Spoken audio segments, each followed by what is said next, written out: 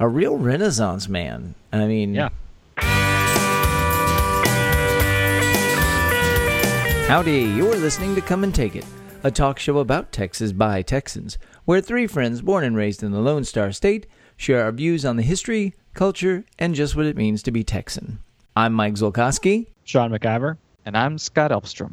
He was a Ranger, a Confederate general, governor, and president of Texas A&M University.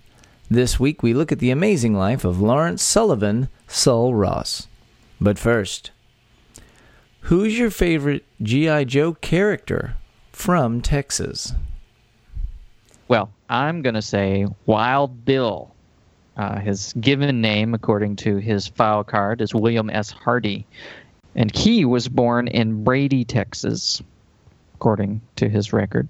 And he was the pilot of the Dragonfly attack helicopter. That was an awesome helicopter. It's a very cool toy. Well, I'm going to say... And he wore a cool cavalry-inspired cowboy hat. That's true. Wild Bill! Wild Bill!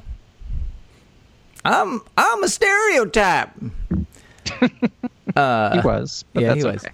I'm going to say Iceberg, also known as Clifton Nash. And he was from Brownsville, but he hated the heat so much that when he signed up for the Army, he said, "Send me to Alaska." So for all of you who can't seem to beat the heat down south in Brownsville, this is your guy. Well, I'm going to go with, since he's the only one really left that I knew who he was, Law and Order. He was an MP named Christopher M. Levine, and he was from Houston, Texas, and his partner was a German Shepherd named Order. So Law and Order. And I generally partnered with Chuckles and Fast Draw. Chuckles was an undercover G.I. Joe, which that doesn't make a lot of sense. Chuckles wore a Hawaiian shirt. He wore a Hawaiian to blend shirt. in. Yeah, and Fast Draw had these weird missiles that he fired. Anyway. I prefer Junkyard and Mutt. Junkyard was the dog, and Mutt was the handler. But they weren't from Texas. So. You know what I had to say to that, Sean? Yo, Joe! Well, whatever.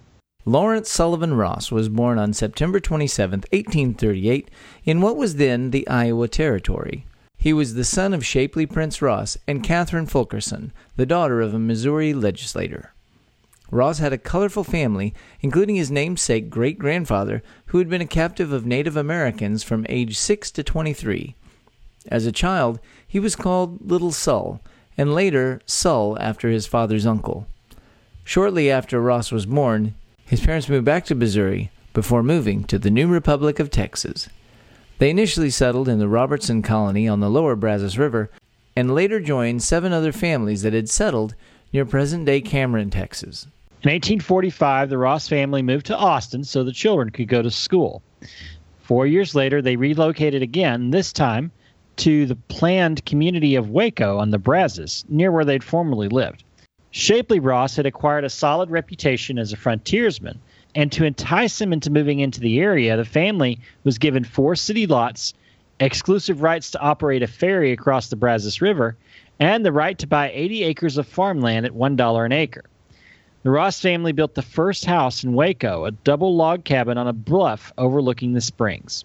In 1856, Ross enrolled in the preparatory course at Baylor University, which was located at the time in the small town of Independence. He completed the 2-year study course in 1 year. After graduation, he attended Wesleyan University in Florence, Alabama. In 1858, Ross returned to Texas to visit his ailing father, who was an agent at the Brazos Indian Reserve. The Army was recruiting Indian scouts from the reserve to help the Wichita expedition search for Buffalo Hump, the famous Comanche chief who was leading deadly raids on Texas settlements. Since Shapely Ross was too ill to go on the expedition, the scouts named young Sul as the war chief. Ross led 135 warriors alongside the 225 troops under Major Earl Van Dorn and held the courtesy title of captain. The force found Buffalo Hump's band camped outside a Wichita village in Indian Territory. Ross and his men stampeded the Comanche horses before the battle, leaving the warriors at a disadvantage when facing the American cavalry. During the battle, Ross and his 3 companions seized a captive white child and were confronted by 25 Comanche warriors. 2 of the soldiers were killed, and Ross was wounded twice, once by an arrow and once by a bullet. Ross and another soldier managed to fight off their attackers. Van Dorn's forces won the battle, killing over 70 Comanche warriors. Ross's injuries were severe, and his wounds became infected. When he was able to travel, he was first carried on a litter suspended between 2 mules and then on the shoulders of his men. He recovered quickly, but he experienced some pain for much of the rest of the year. He was highly praised for his actions in the battle by Van Dorn and in the local press. The commander-in-chief of the U.S. Army, General Winfield Scott, even offered him a direct commission in the Army, but Ross declined, wanting to go back to school in Alabama. He graduated a year later, and he returned home.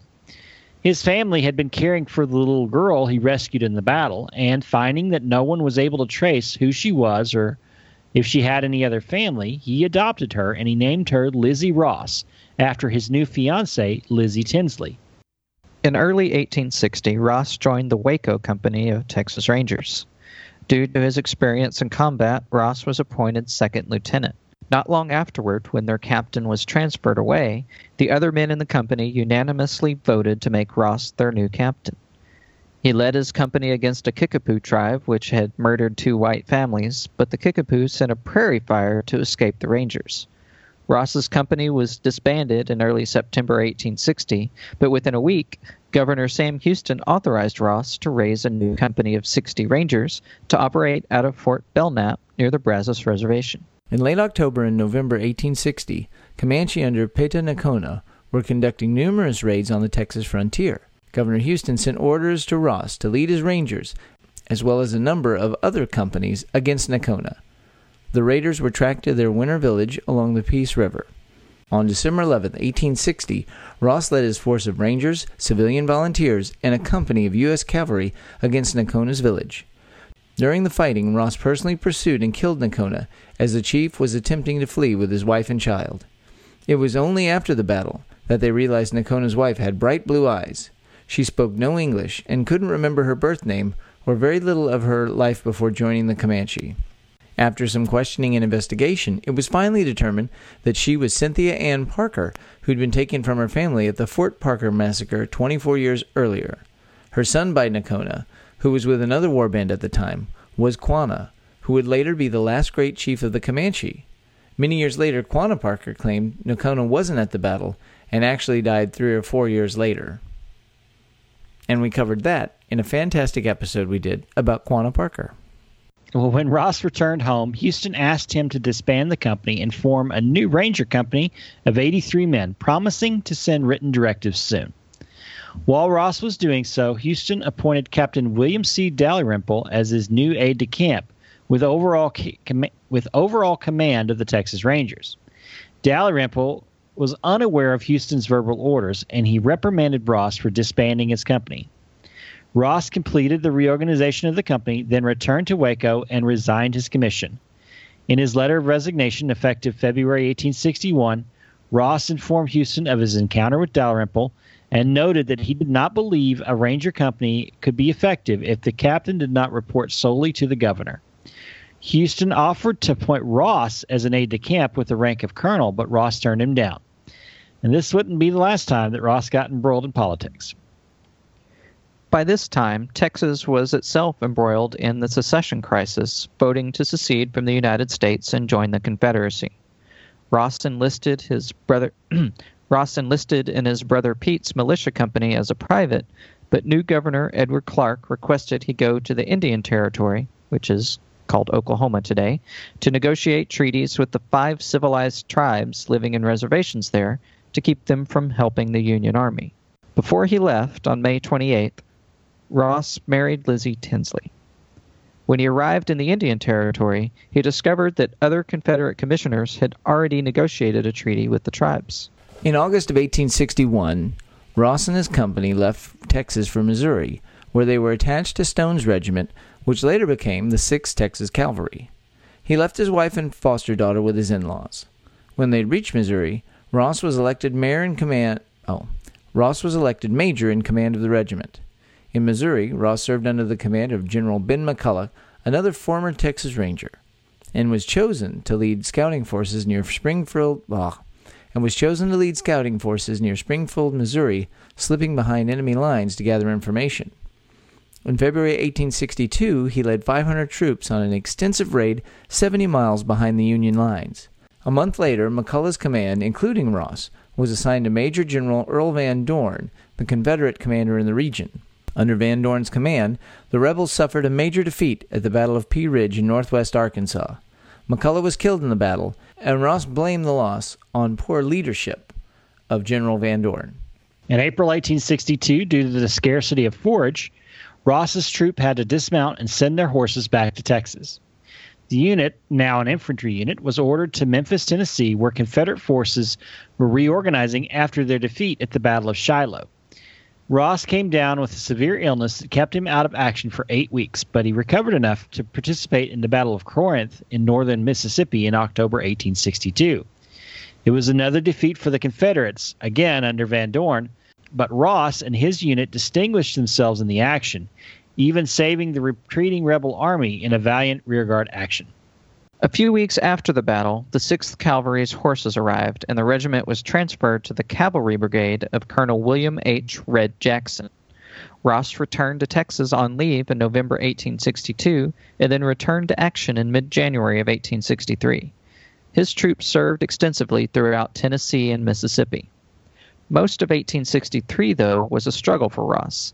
He learned that Lizzie had lost their first child in childbirth, and Ross's own illness, which turned out to be malaria, returned several times from September to March.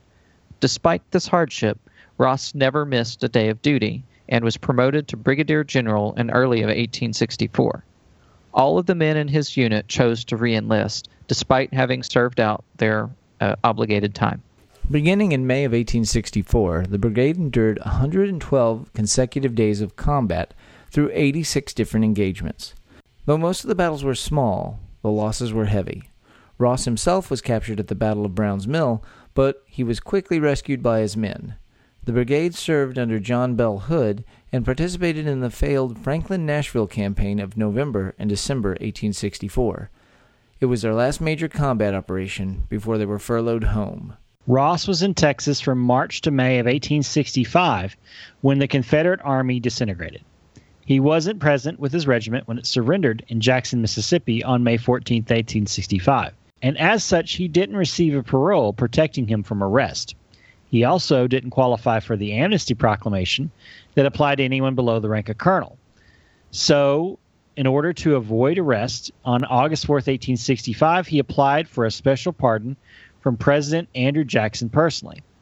It was approved, but it wasn't applied until July of 1867, so he had a couple of years where he was kind of worried about the situation. When the Civil War ended, Ross was only 28 years old.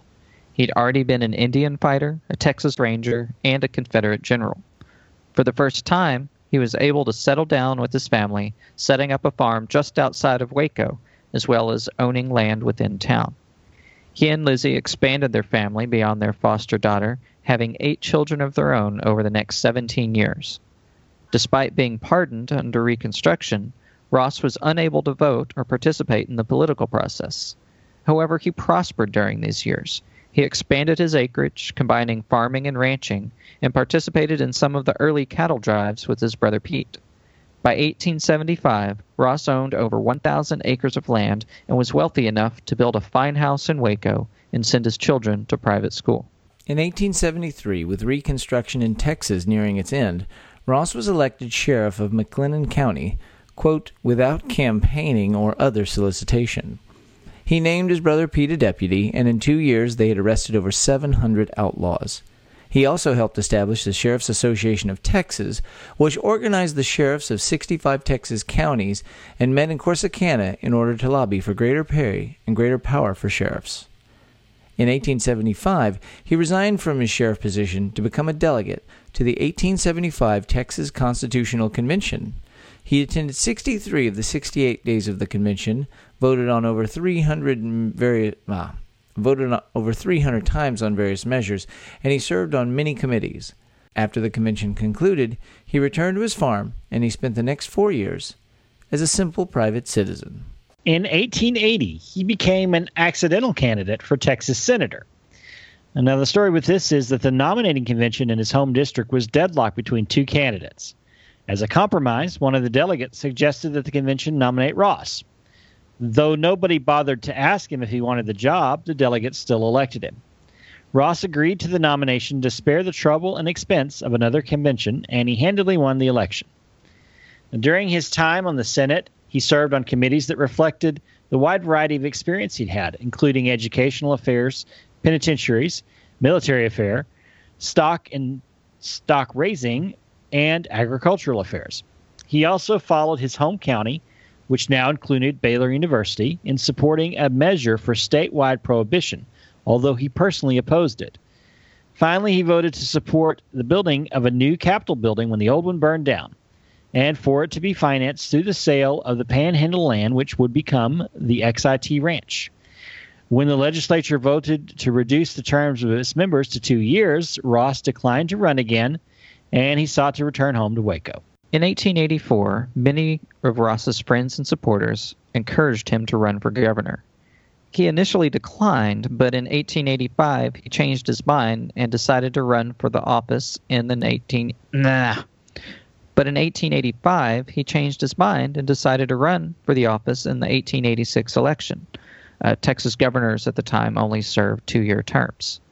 He didn't spend any money on his campaign other than traveling expenses, but still easily won the nomination and then the general election. Much of his support came from Confederate veterans. On January 18, 1887, Ross became the 19th governor of the state of Texas. His inauguration ball was held at the newly opened Driscoll Hotel, a tradition that's been followed by every Texas governor since then. During his first term, Ross focused on land use reform, as most of the frontier issues now resulted from disagreements between farmers and ranchers over the use of public land. Ross pushed through legislation that restored the power of the Land Office Commissioner and to provide punishments for illegal use of state lands. Ross also presided over the dedication of the new Texas State Capitol building when construction was complete. In 1888, Ross ran relatively unopposed for a second term. His only opponent that year was a prohibitionist who garnered few votes. During his second term, Ross was forced to intervene in the Jay Bird Woodpecker War in Fort Bend County. It was a deadly feud that had its roots in the racial and political strife that marked Reconstruction in Texas. Ross sent 2 militia companies, which managed to impose a 4-month peace before the tensions got bad again. At this point, Ross sent in the Rangers. The fighting didn't stop, though, and Ross had to intervene personally, sending in even more militia and declaring martial law, also firing all the local officials from both factions, which forced the leaders to compromise and settle their differences. During his time in office, Ross displayed a distinctly progressive and populist bent, which was pretty unusual for the normally very conservative Democratic Party at the time, or at least in Texas.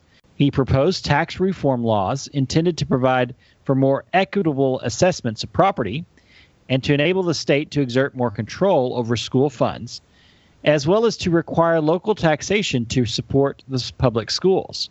And this is actually a system that still exists today.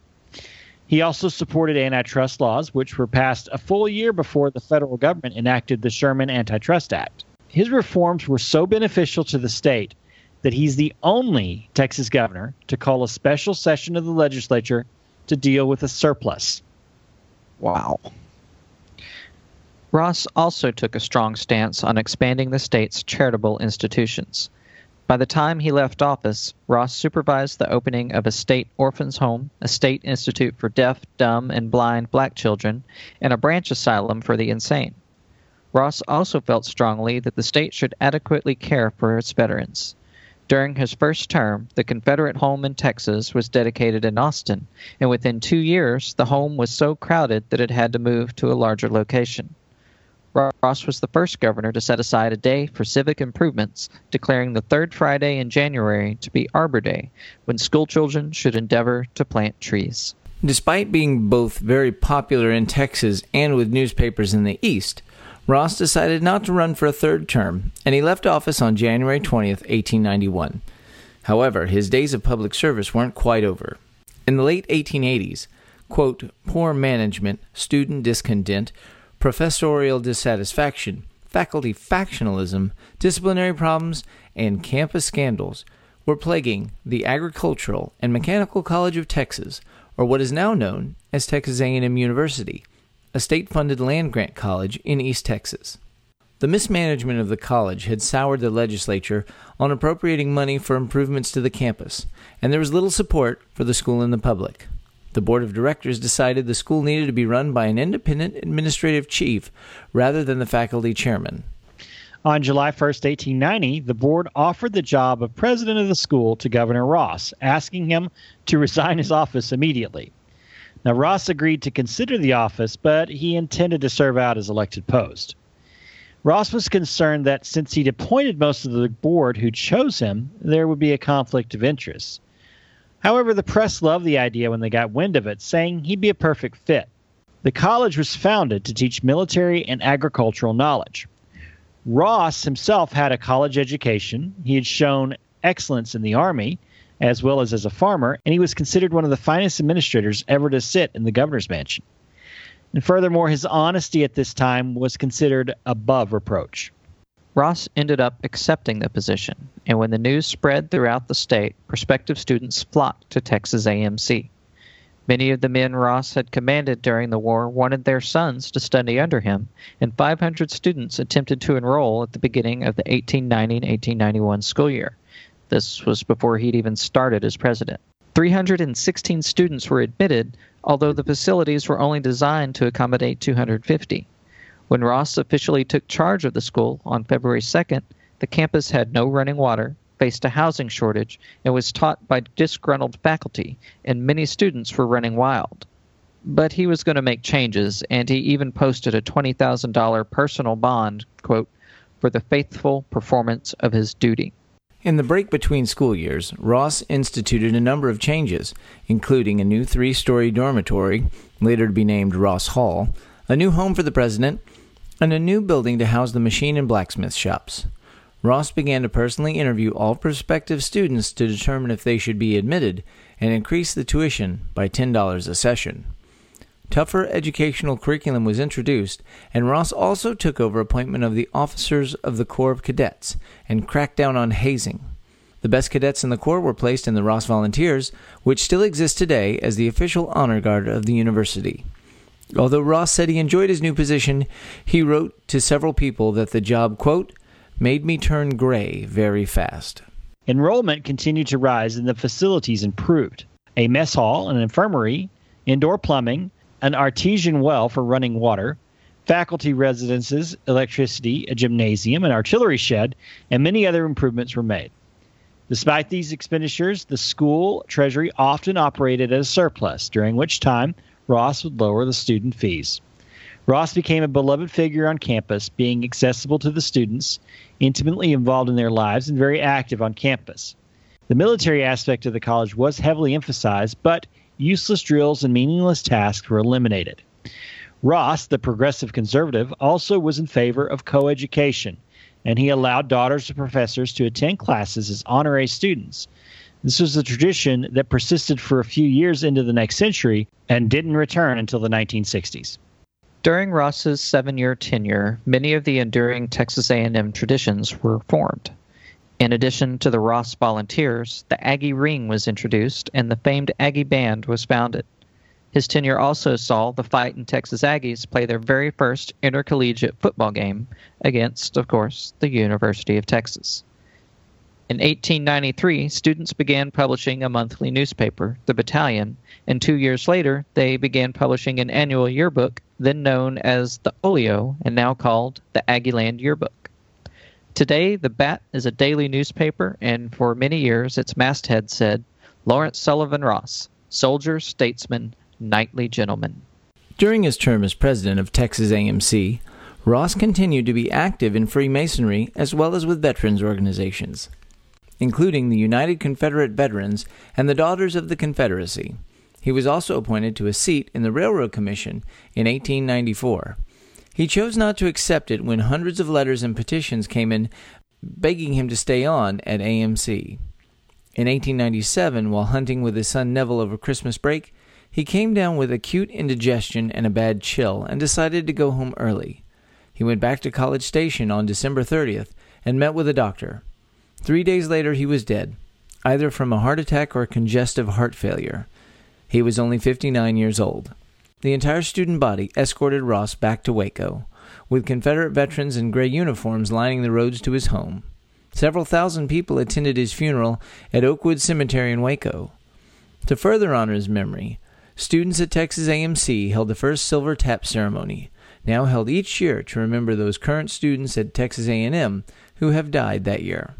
It is the last and most honored tradition to come from Sul Ross's presidency. The morning after Ross's death, the Dallas Morning News published an editorial saying, quote, "It has been the lot of few men to be of such great service to Texas as Sul Ross. Throughout his life, he has been closely connected with the public welfare and discharged every duty imposed upon him with diligence, ability, honesty, and patriotism. He was not a brilliant chieftain in the field, nor was he masterful in the art of politics, but, better than either, he was a well-balanced, well-rounded man from whatever standpoint one might estimate of him." The editorial also said, quote, "He leaves a name that will be honored as long as chivalry, devotion to duty, and spotless integrity are standards of our civilization, and an example which ought to be an inspiration to all young men of Texas who aspire to careers of public usefulness and honorable renown." In 1917, the Texas legislature established the Sul Ross Normal College, which is now called Sul Ross State University, in the far west Texas town of Alpine, which was an area that at this time was sorely lacking in higher education. The same year, a 10-foot bronze statue of Ross was placed at the center of the Texas A&M campus. Over time, students began the tradition of placing pennies at the feet of the statue before their exams for good luck. School legend states that Ross would often tutor students, and as payment would accept only a penny for their thoughts. At exam time, his statue, located in Academic Plaza, is often showered, completely covered in pennies. It sounds like the kind of legacy that he would have wanted. Yeah, good old Sul Ross. Yeah. We talked quite a bit about him when we were talking about the Texas Rangers and how remarkable a life he had before he even went on to go to be the president at Texas A&M. I mean, how many people? I mean, yeah, it was the Confederacy, but how many people achieve the rank of general when they're basically kids? 25 years old. Yeah. Yeah. Pretty amazing. He this is the kind of person, like, we talk about second acts in Texas, and this is a guy that had 4 acts at least. You know, he was a success at everything he did. He didn't fail at anything. That's what's remarkable about him, I think. I mean, yeah, like the guy's, you know, he's an icon and he's incredible. So, I mean, anybody who's an Aggie, you know, like, is already like halfway ahead of us in this story. That's true. I just didn't realize so many of the traditions literally sprang from his administration, from him. Like, even in death, you know, the most honored thing that anyone in A&M does is silver taps. I mean, that I didn't go to A&M. I grew up near there. I got chills and like choked up just reading about silver taps. So, you know, for those who have been to it, like Scott, I know you have, and obviously your family has. Yeah, I've never attended silver taps. Most of the traditions I know of secondhand. Mm-hmm. But yeah, I mean, just it is remarkable how many of those enduring traditions that we think about when we think about Texas A&M originated back in his day. Yeah. Well, as we've said before on a couple of other episodes, nobody on this show is really neither a University of Texas person nor an Aggie. So we're I don't know what that's about. How about this? Yeah, but some of us have married into it. Yeah. Well, I was going to say, how about this? You know, gosh, just to be a Texas Ranger and to have that as your career and your legacy would be enough for any man. Or to be known as a smart, loyal governor with wonderful integrity. That's pretty good legacy. Or to be a wonderful university president that has all these traditions that have spawned from you. But a real Renaissance man. I mean... Yeah. and he participated in some of the early cattle drives. Like, you know, he did it all. He had interaction with Sam Houston where he like, hey, here's how you should do your job, Sam. Yeah. Yeah, pretty great guy. And, you know, one thing I love is the idea that, you know, one of the traditions sprang from him, you know, 30 years after his death, of the pennies on the statue. Like, that's another tradition that's directly related to Sul Ross. Now, and, you know, the thing is, the thing about Sul Ross University, State University, is, you know, normal college, that was a term at the time for basically an education school. They created teachers. That was the original purpose of the normal college, was to make teachers for these little towns out in West Texas.